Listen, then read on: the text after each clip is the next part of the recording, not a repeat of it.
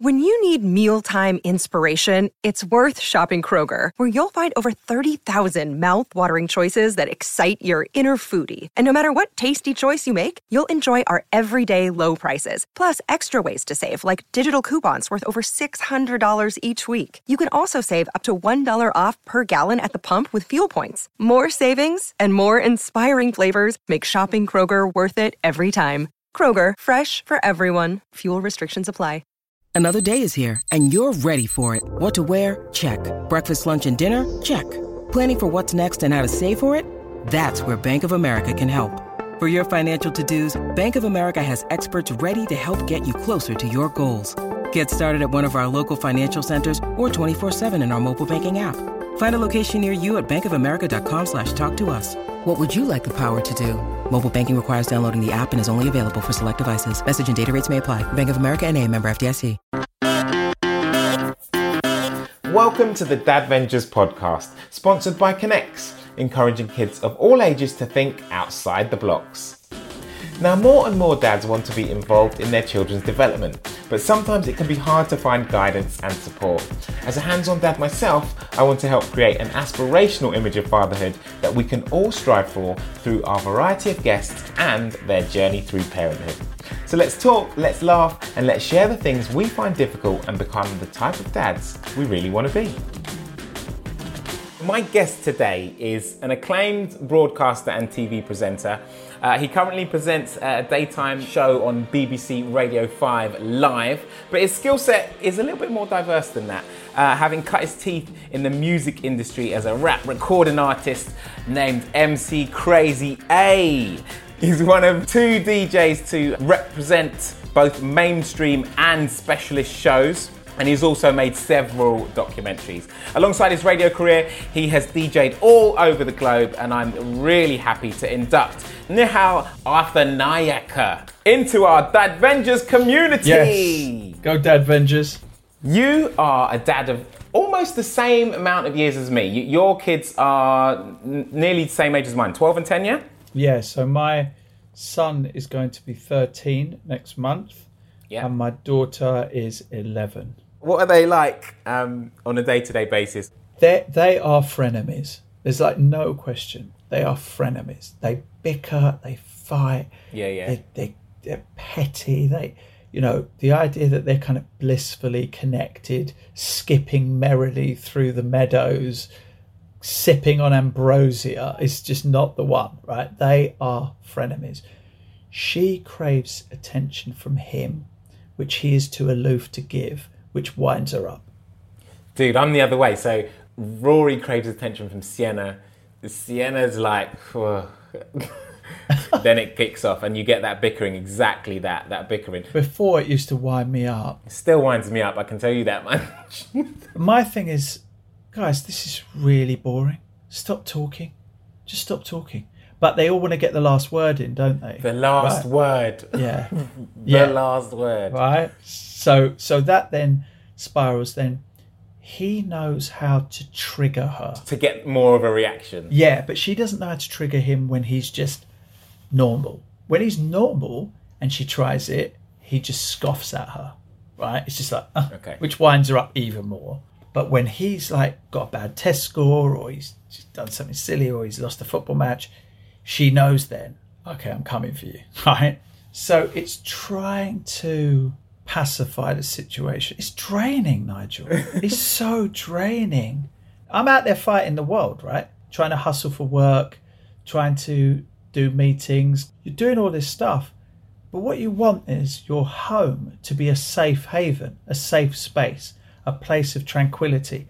But you've got kids, so it isn't going to be, I'm not sure why they are like they are, and it's so beautiful when they're just getting on. When you have those days when they just get on. I find those days that sometimes minutes, not days, like minutes. Those days, like minutes. Like if you have like half an hour, you're like, oh, this is great. I normally find that those times are when they haven't seen each other for ages. Yeah, that's true. Because they miss each other. When someone's at a sleepover or they're not around, it's like, where's Rory? Right. That's nice. Comes back, sweetness and light for like an hour or two, and then cut to like 2 hours later and it's like meow, meow. Oh, I'm glad it's not just me, man. I'm glad it's not just me, Nigel. My son went and said something to me, and I've said this on the radio before. We're walking along. It was at a time where there used to be like a little tuck shop at his school, and he'd take a couple of quid in a day and whatever. Yeah. And I said to him, what am I teaching you by giving you money for nothing? And he said, well, I'm getting quite good grades. I said, well, that doesn't benefit me. You getting good grades is your own benefit. That doesn't change my life at all, that you're getting good grades. I shouldn't have to pay you for that because I don't get any benefit from that. So I was like, so what am I teaching you? And he thought for a minute. He said, well, maybe you're teaching me that I can exploit the love you have for me for money. Wow. And I was like, that is impressive and terrifying in equal measure. I said, you taught him well. Yeah, I taught him well. What? But here's another thing. I said, why did you say that? He said, because I felt that's the thing that would probably shock you the most. So he thought about it at multiple levels. So what about your daughter? What's she like? My daughter is just naturally funny and full of just amazing energy and silliness. So we do this little thing where I chase her around our bed, right? So it's like I'm chasing her like a villain, like a Bond villain. Yeah. And she's just got this kind of ninja-like ability to roll over the bed just in that last second before I go bang onto the bed. And then she gets up again. And then I just dive over the bed and she moves out the way again. One of the funniest things is I introduced them to Kato from the Pink Panther movies. Wow. Right? The guy that's always hiding in a fridge or anything, and then he jumps out and they have a massive tear up. So for quite a while, we were all doing Kato attacks on each other. So I'd kind of walk into my son's room and then like he might just come flying out. Kato attack. Yeah, Kato attack. So like that was definitely a thing. That was definitely a thing. He's walked in now. I used to hide in my wardrobe. You'd hide in your wardrobe. You can't do that now, you're too big. But yeah, you hide in your wardrobe and then from time to time, because my daughter's smaller, I'll hear my son kind of go, "Ah!" And that's because she has been lying in wait for him. And she pounces. Once Emma was hiding on the bottom bunk, and when I was coming down, she like touched my foot. She grabbed my foot, and I fell. I was that scared. So my son's telling me that once she was hiding underneath his bed, and as he walked past, she grabbed his ankle, and like he just went like Ned Flanders scream, "Ah!" like that out of The Simpsons. So yeah, those kind of things are hilarious. She's just hilarious. When you became a father, was it as you expected? I didn't expect to become the kind of father I did, which was initially very, very backward, right? I go out to work, you're the mother, you stay home, you look after the kids, you do all the kid stuff. I go out and work and I provide. Like the old school version of parenting that a lot of our parents were. 100%, right? So the model I grew up with, I became, until my wife, I think it was 6 months in, sat me down and just said, look, if this is how you want to do this, I will just do it on my own without you. And I mean without you in every sense. Wow. Right? Because you're not contributing. Like you're not kind of contributing to the bringing up of this child. You're contributing in the financial sense, but you're not doing anything else really. And that was a real wake-up call for me, Nigel. I was going to say that is a big wake-up call. That is like, what do you want to do moving forward with your life? Because I don't think you've got it right at the moment. Yeah, absolutely. And it's something that I constantly battle with. I love my kids so much, and I tell them all the time, I kiss them, I cuddle them. I give them that foundation and strength to know that they've got someone who is always in their corner, right? Yeah. Always. Okay. And that foundation I think is powerful. What I guess I haven't done enough of is sit there and play for 2 hours with them. I'm not particularly attentive. Like I don't sit there and do homework for 2 hours. Like I'm not good at that stuff. So I've been trying to develop that because I think I'm there for the fun and I'm there to provide the the broader sense of experience and knowledge. Not that my wife doesn't provide knowledge as well, but through my job and the experiences I've had. But I'm not great on the day-to-day running of it. I'm very good on the sports side. I taught them both to ride bicycles. Yeah. I like to have a kick around. I'm always there. I said to my son last week, actually, and this is one thing where progress is, I'm adamant that whenever he plays sport, and I'm only saying him and rather than her because she doesn't do any sport yet. Yeah. That may come, but I'm not pressuring her to that, right? Because not everybody is into that. But I asked him the other day, what difference does it make me being there on the touchline every time you're playing? And he said it's a huge difference. Huge difference. Like I want to see you there when I score a goal. Yeah. I want to see you there when I hit a 4 or I hit a 6. Yeah. And I want you to be there. And that's definitely a difference. Because my parents' generation, when I played rugby for my school, my dad never turned up. Right? There was no question. Because he was working, right? Because he was working. Yeah, absolutely. Most likely. But also as well, you know, he's not like me. He wasn't born here. So the other dads may not have had anything to say to him. Or he may have found it a bit intimidating. I don't know. He's sadly not with us anymore, so I don't really... Or either that wasn't the culture. It was drop off. Yeah. They get on with that, and I've got work to do, right? I've got to go off and do, whether it be around the house or whether it be... Because he worked very hard, my dad. Whereas I'm not that guy. Like, I want to be there for both of them. I'm the same, in the same respect, because I remember... my dad being at work and never really making it down to a sports day, and sports day was my thing. I was, you know, athletics on the track, you know, long jump and all of that stuff, and he was never there. But now, flip that coin, my son's doing gymnastics or whatever, or doing sports day or competing, I'm there. Yes. Yeah.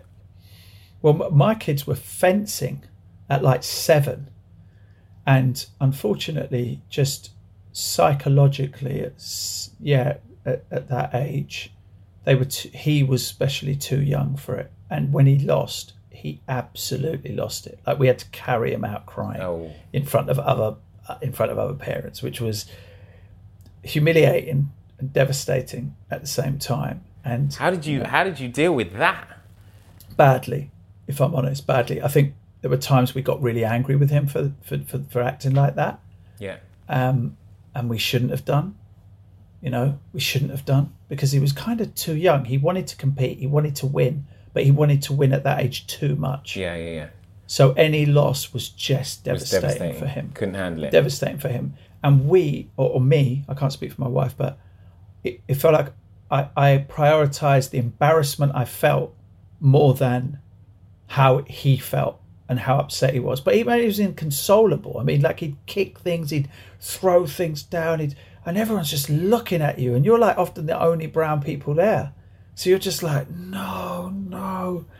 And that, you know, I feel bad for that. You know, I shouldn't have been that guy. You know, I should have just been like, okay, calm, and then just walked him out. The thing is, as parents, we all go through those moments when we feel like other parents are looking at us, judging us for our parenting style, for our choices, all of those things. You look back on it now and you know, right, that was wrong. I needed to look at that a different way. What advice would you give to someone who may go through this in the next couple of days?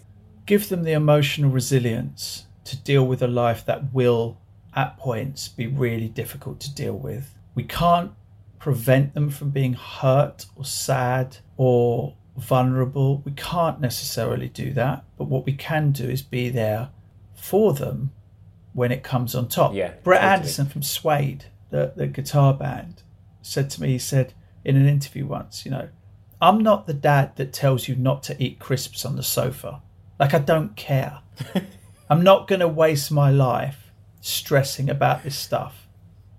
You know, and that's the thing that I want to live more by. Like, I care about the things I should care about, which is them feeling happy and secure and them understanding the value of hard work and success. But, you know, I just think, you know, don't sweat the small stuff.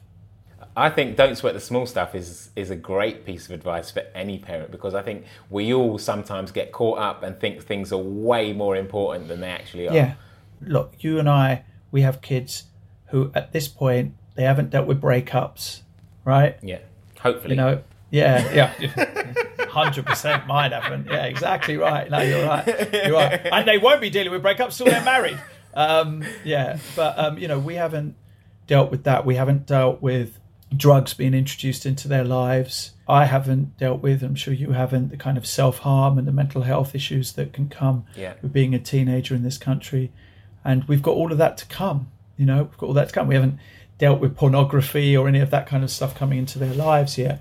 So, we're kind of still in a slightly blessed stage. Yeah, we've still got plenty more humps and bumps in the road. Yeah, but all you can do is say, I'm feeling sanguine about it, in that my son and I were talking about drugs the other day. Yeah. And he said, look, I'm never ever going to tell you not to do something, right? But what I am going to say is, if you are thinking of, can you just come and talk to me first and we'll talk through it? Yeah. If you're tempted to, or it's offered to you, just come and talk to us first. I always want you to know that I'm just here. As long as that communication line is open and you can talk to your kids about anything and everything, you're in a good place. Yes. And I need to have more conversations like this with my daughter. Maybe it's an age thing because she's just started in year 7. But I want to have more conversations with her along the lines that I have with my son. Have you learnt things with your son that you will now carry on with your daughter about your parenting style? I don't think I can parent them the same. Right. I think they're two very different people, right? And I think that my son's much better at following orders than my daughter is. Okay. Right. And I don't know if that's the youngest thing, because I was the youngest and I was more of a tearaway, definitely, than my brother. So she needs, I think, more patience and understanding because she's a volcano, right? And you can't add fire to that, right? No. She's like a sleeping lion. And if she feels that she's been wronged, there's an injustice, wow, you don't want to mess with that because she will get angry. Do you know what? I think I've got the same sort of situation. Sienna is, lovely. Love her to bits. But if she has a thought in her head or a way something needs to be, that's the way it is. I just don't think there is a one-size-fits-all way of dealing with your kids. I think you're absolutely right. I think every child is different. Because it's easy with my son because we bond over music and football, right? So it's a shortcut to conversations, and he's hugely knowledgeable about football, and he's into history and he's into politics. But the other day it was quite interesting.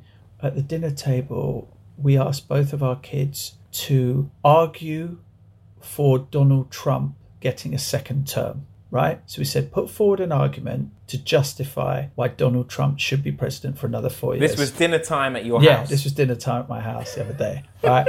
With an 11 and a 12-year-old, right? I think I need to come over for dinner now. Right, Steve. It was, but she was extraordinary, right? In her thought processes as to why. We also did one about what would you do with COVID, right? How would you deal with it? I mean, these are the only 2 things we've done. Let's just be clear. It's not every single night I'm sitting there and I'm going to you, right, how should Venezuela find its way out of its economic malaise? I'm not doing that, right? So just before anyone thinks, Jesus, now you're like hothousing your kids. This has only happened this week. But they read the week every week. And what I haven't done is I haven't invested enough time in searching that with them. And we need to do more of that. We definitely need to do more of that because it empowers them. Yeah, definitely. It's interesting because my son's trying to chuck it a bit now that he's got bigger. So he's about an inch shorter than me, right? And he's like 12. So he likes to practice like rugby scrums with me. Oh, really? Yeah. He wants to chuck it a bit, right? He's which is quite good. It's quite interesting. It's quite Freudian, I think. So that's been an interesting new development in the last year or so, where he's kind of physically becoming stronger, and he's just like, right, come on in, let's do this. But the thing is, you're all good. You can still take him. When mine gets to that size, I'm not going to be able to take him. He does gymnastics 5 times, 6 times a week. Oh yeah, he's going to be able to lift me up and be like, "Oi, Dad, what are you chatting about?" I know. Yeah, but like in a kind of very gentle judo way, there's a few times I just put him in his back, like just flip him out, bag on the floor, and just go, "Come on, man, come on." Dad's still got it, right? Like, relax yourself. But yeah, there's going to come a point. I mean, he, if he's growing at the same rate he's growing, he'll be 6'1", 6'2". He's very sporty, football, rugby, cricket. So, you know, there will come a point. Your time is coming. Your days are numbered. Oh, yeah. He's also really getting into making beats. Nice. So he wants me to buy him Ableton Live for his birthday. And on a PC, he's making quite abstract EDM and just learning how to construct beats. And going down your road. Yeah, I mean, like, I was never that technical. I was the MC, so I was the one that wrote the lyrics. That was what was interesting for me, from poetry to lyricism. Yeah. But he's actually more in the producer side of it. But he has wrote lyrics as well and recorded his voiceover tracks, and the beats that he's making are really out there. And it's nice because, obviously, because of the job I've done for years. Yeah. You know, I direct messaged Calvin Harris on Instagram, who I've known for, you know, and said, what's the equipment? You know, he gets like that. You get a message from someone like Calvin Harris going, well, this is how I started and this is what I did. And, you know, it's nice, right? It's nice, a nice little connection. Tips from Calvin. Yeah, I know, right? It's just quite a nice little vibe for my son. But yeah, who knows whether he'll stick with it or not. But yeah, it's good. It's nice to see him produce beats and then want to come and play them to me. And yeah. But my son, as far as he's concerned, I haven't really achieved anything. You know, have any of us parents achieved anything in our kids' no, lives? that's true. That's true. I'm sure even Ronaldo's kids saying, "Well, you're not Messi, are you?" You know. I'm sure that doesn't go down too well. At the can you imagine? table. Can you imagine? But yeah, his, you know, he doesn't look at me and go, "Wow, I want to be that guy." He's like, "Okay, you got this far, but so what? I'm going somewhere else." Yeah, like, you know. He's gonna have some amazing like album of EDM that's gonna go like triple platinum, and you're gonna be like, "Oh, all right." Cool. Oh, I hope so, man. I want him to buy me a house. One which I don't have a mortgage on. Totally. I love it when I hear these rappers who bought their mum and dad's a house. We paid their mortgage off them. It's like, I'm hurrying. Hurry up and do that. Yeah, totally. I'm waiting for mine to buy me a house too. Connecting with your kids is at the heart of what Dadvengers is about, which is why we're so happy to have Connex as our sponsor. Connex and Kid Connects have projects for all the family, and they're the perfect activity for kids and adults to connect naturally through play, imagination, and creativity. So what about you? What do you remember being into as a young lad? I remember Action Man. And I remember having an Action Man, which you'd have to be a certain age to remember Action Man, right? Yeah, he was like army lad, wasn't he? Army guy, right? Had a little scar on his face. Right. And you could just move, you know, the wrists and the arms and the legs, and then you could just dress him up in different... It was a doll. I mean, that's what it was. It was a doll, but a military doll. Right. And it had a kind of rubber head, so I think you could maybe take the head off and change it. And then once as a kid, I thought it'd be a good idea... because I wanted him to have been in, like, I don't know, like a napalm attack or something, I don't know, to melt the side of his face. Like he'd been properly mashed up. This is some Toy Story. This is the guy next door, isn't it? The kid next door who's like burning up all the toys. Yeah, the one who ends up being a serial killer, isn't it? But that wasn't me, hopefully. Well, not yet anyway. And I remember doing that. And then we had, because obviously I'm in my late 40s, you know, $6 Million Man and Evel Knievel, and there were all these kinds of classic toys from the kind of late 70s into the early 80s. Or like, we didn't have the money to have the Star Wars characters. So, you know, I was super jet. Like any kid who had an AT-AT Walker or a Millennium Falcon was like, wow, like, you were the rich kids. Like, we didn't have that. There was no way we were getting anywhere near that as a kid. You reminded me, you said that Evel Knievel toy. I remember that one. Is that the one where the bike sat on the little red unit and then you like wound 100% that. Wound that thing up? 100% that. Oh my days. Yeah. That toy, that was amazing. Yeah. What about your daughter? What's she interested in?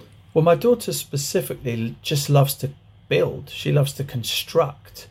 So if she's given things that need to be connected and put together, she will spend hours and hours doing that. She has that kind of brain that is meticulous, that can follow as kind of instructions and then just start with something small and then build up and build up and build up and just create these amazing things. So she's a problem solver in 3 dimensions, as opposed to someone who will be perhaps more mathematical, see it on paper. She wants to see that in front of her.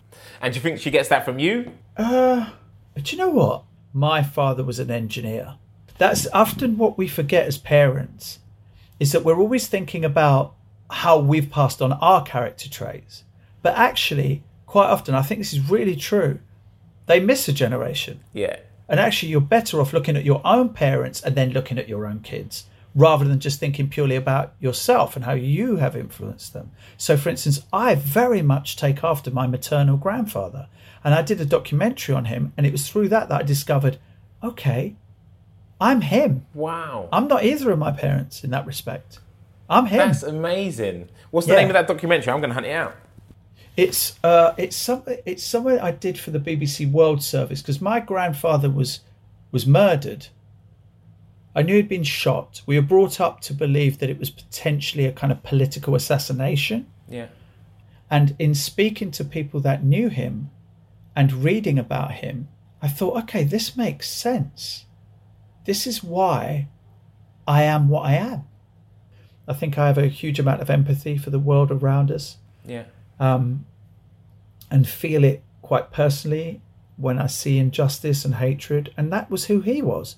Whereas my parents, not that they didn't feel like that, but they weren't kind of evangelists for it. Yeah. Whereas I've kind of, anyone that follows me on Twitter will see that is quite a big part of who I am, and listen to the radio broadcast that I do. Yeah. You'll see that's a part of who I am. And that comes from my maternal grandfather.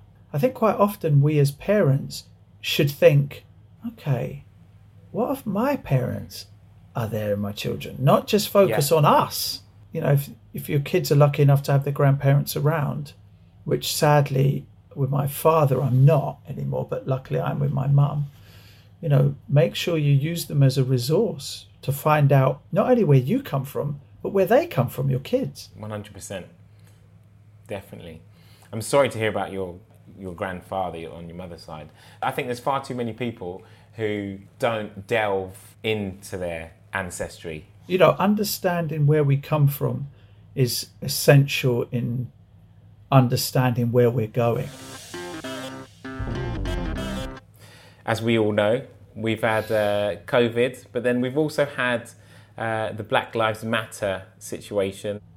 Your kids are old enough to see that sort of thing happening, same as mine. What was that period like in your household? We took our kids to a Black Lives Matter march, and we felt like we wanted them to be part of something very special that was happening. Yeah. Right? That it was a cultural movement. We wanted them to experience what it was like to be in the middle of that. And yes, of course, there were mostly teenagers there, much older. Our kids were amongst the youngest there, I can imagine. And we were amongst some of the oldest there. There was various chanting that was probably inappropriate for 11 and 12-year-olds. But, you've got to give them the benefit of trust and say, okay, that's not appropriate. You've also got the benefit of that.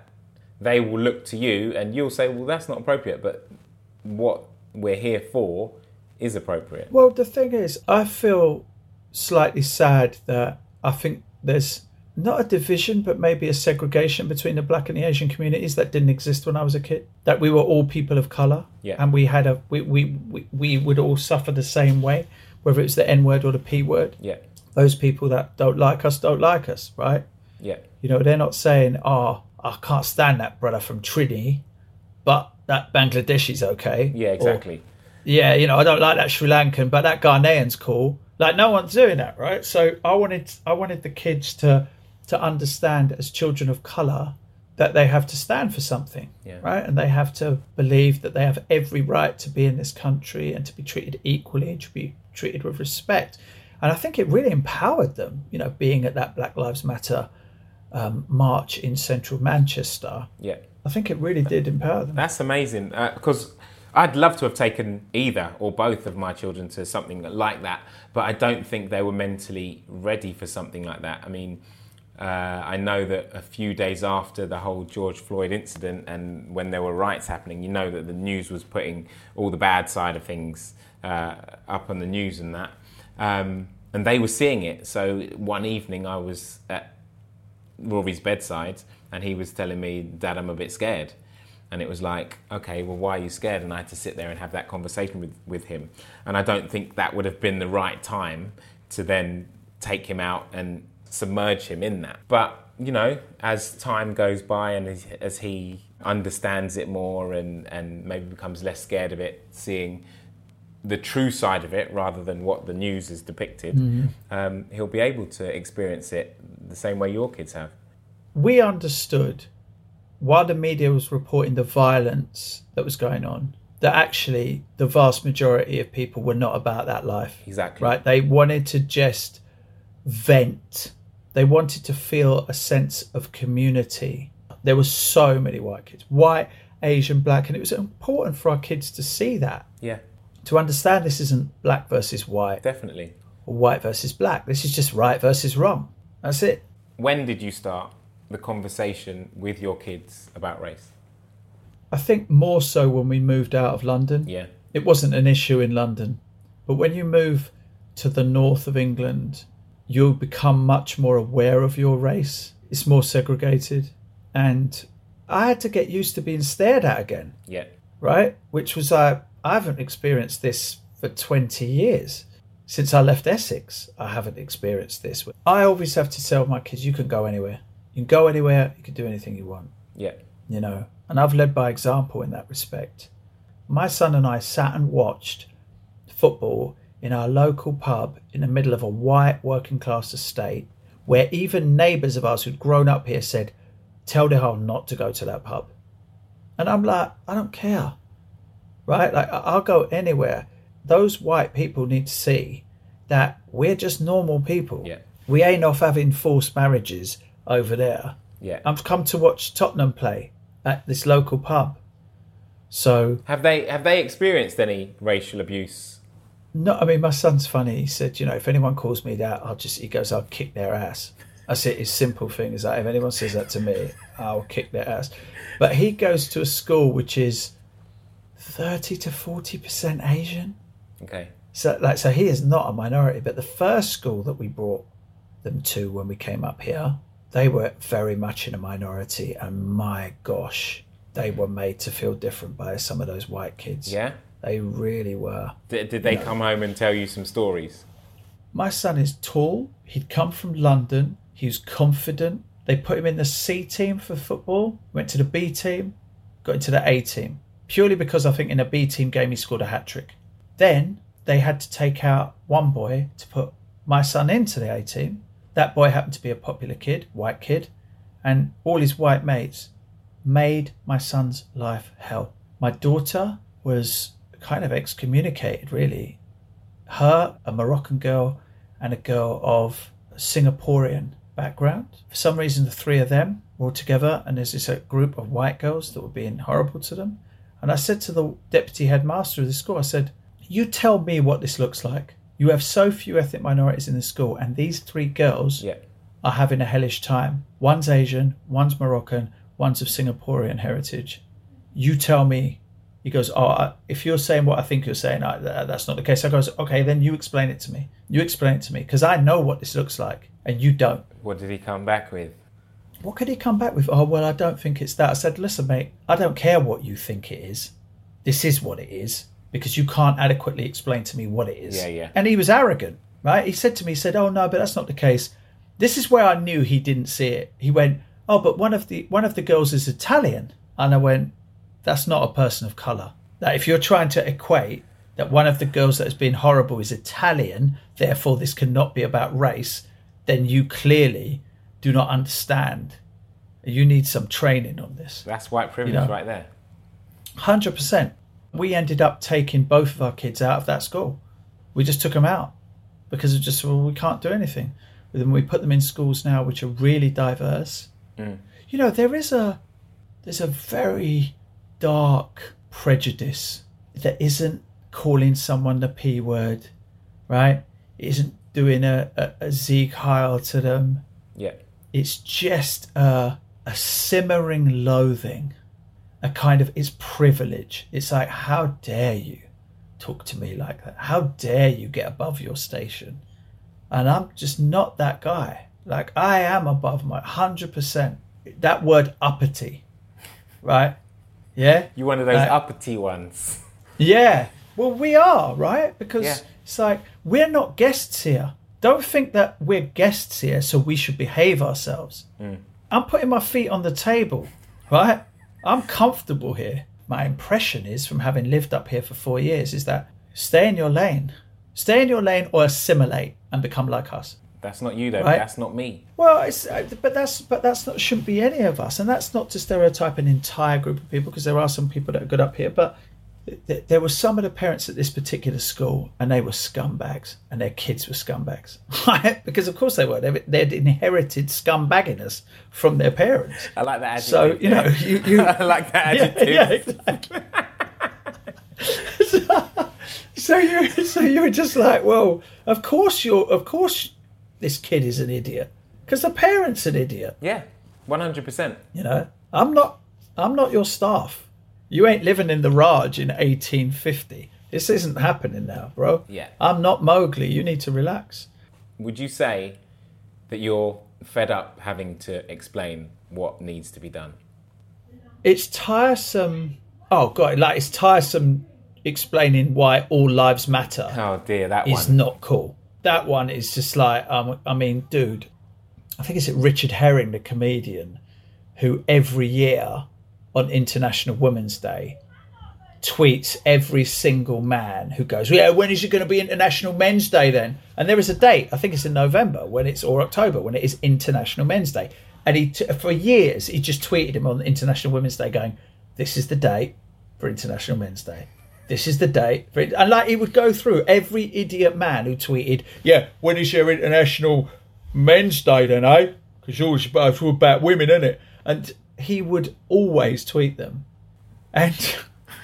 And you feel like with the All Lives Matter thing, you were just like, how many more times do you want me to explain this to you? I don't get how people don't understand it. But then they don't want to understand it. That's that whole thing. That's the point. That's the point. That's the point. I mean, it's like when you get people like Lawrence Fox, who comes from just the, privilege, right? The guy's like dripping in privilege. Dude, I saw him on Jeremy Vine today. Was it today or yesterday? Oh, God, have they put him on the TV again? He was on there and refused to believe that he was white and privileged. He was on my show before he did Question Time, 2 days before he came on my show.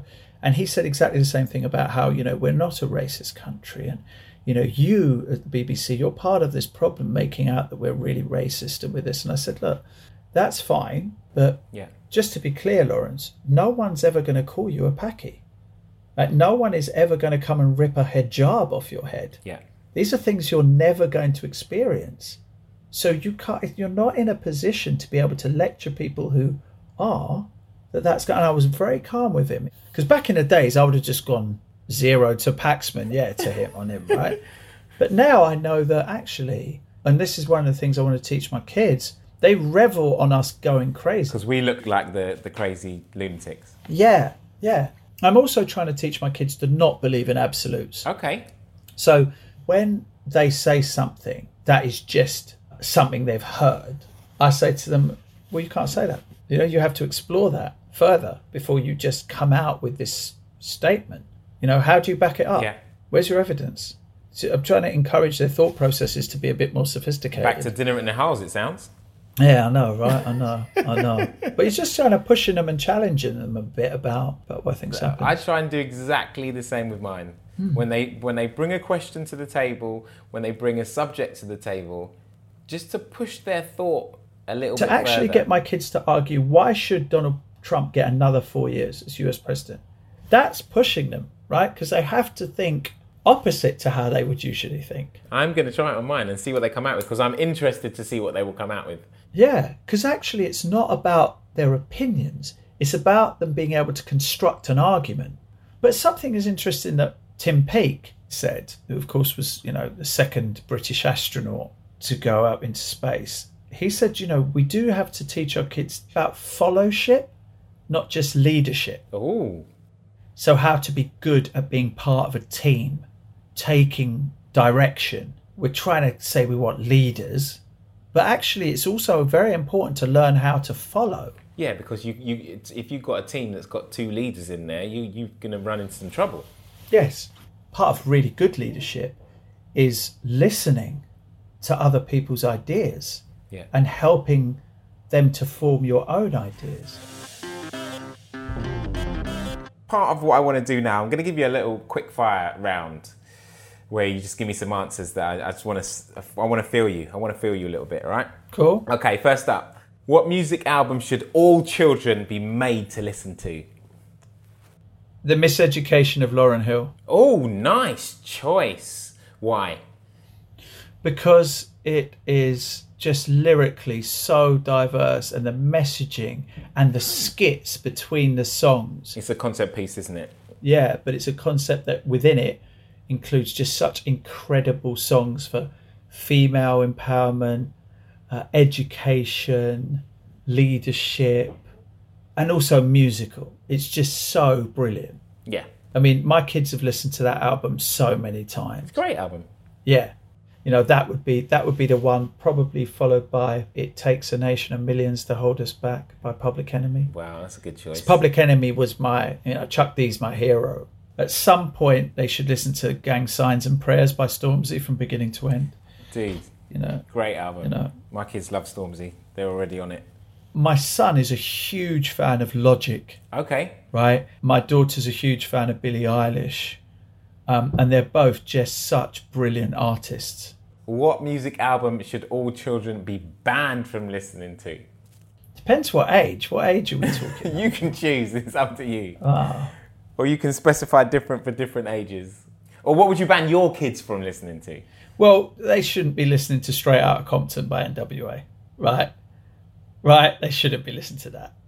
No question. Should they be listening to Straight Outta Compton by NWA? They shouldn't be singing F the Police. Yeah, I know, right? Jeez, yeah, they shouldn't. They shouldn't be on that.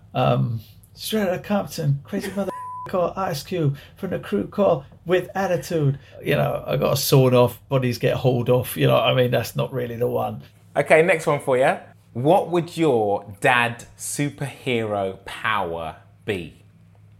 It's one we ask all of our dad Vengers.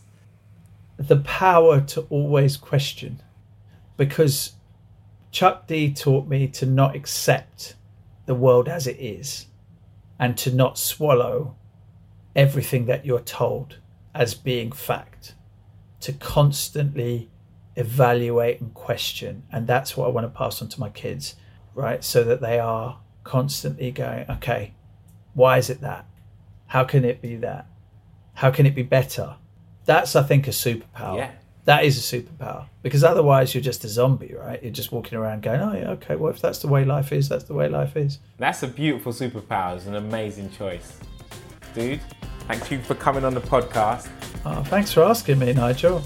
We have been through some stuff. We've talked about our kids. We've talked about race. We've talked about all sorts. Look, it's a pleasure. I don't think I've ever been this open about being a dad to anyone publicly. So that's really nice. Thank you for trusting me to do that. Oh, 100%, Nigel. It's fantastic.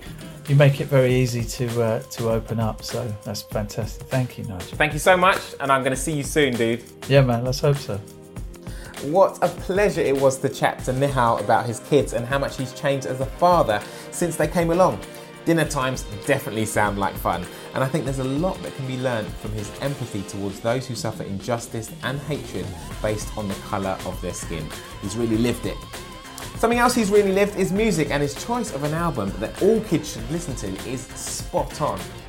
Now, if you want to know more about our Dad Vengers community, or if you have anything you'd like to share with us, you can do so at dadvengers.com or contact us through our Facebook or Instagram. Thanks for listening. This has been the Dad Vengers podcast, sponsored by Connects, encouraging kids of all ages to think outside the blocks.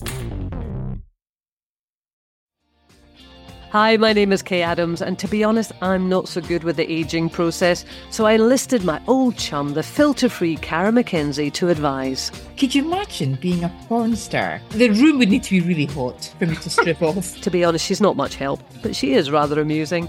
And along with some great guests, Joe Brand, Andy Oliver, Anton Dubeck, Ruth Langsford and Craig Revel-Horwood, darling, we are learning how to be 60. Listen wherever you get your podcasts.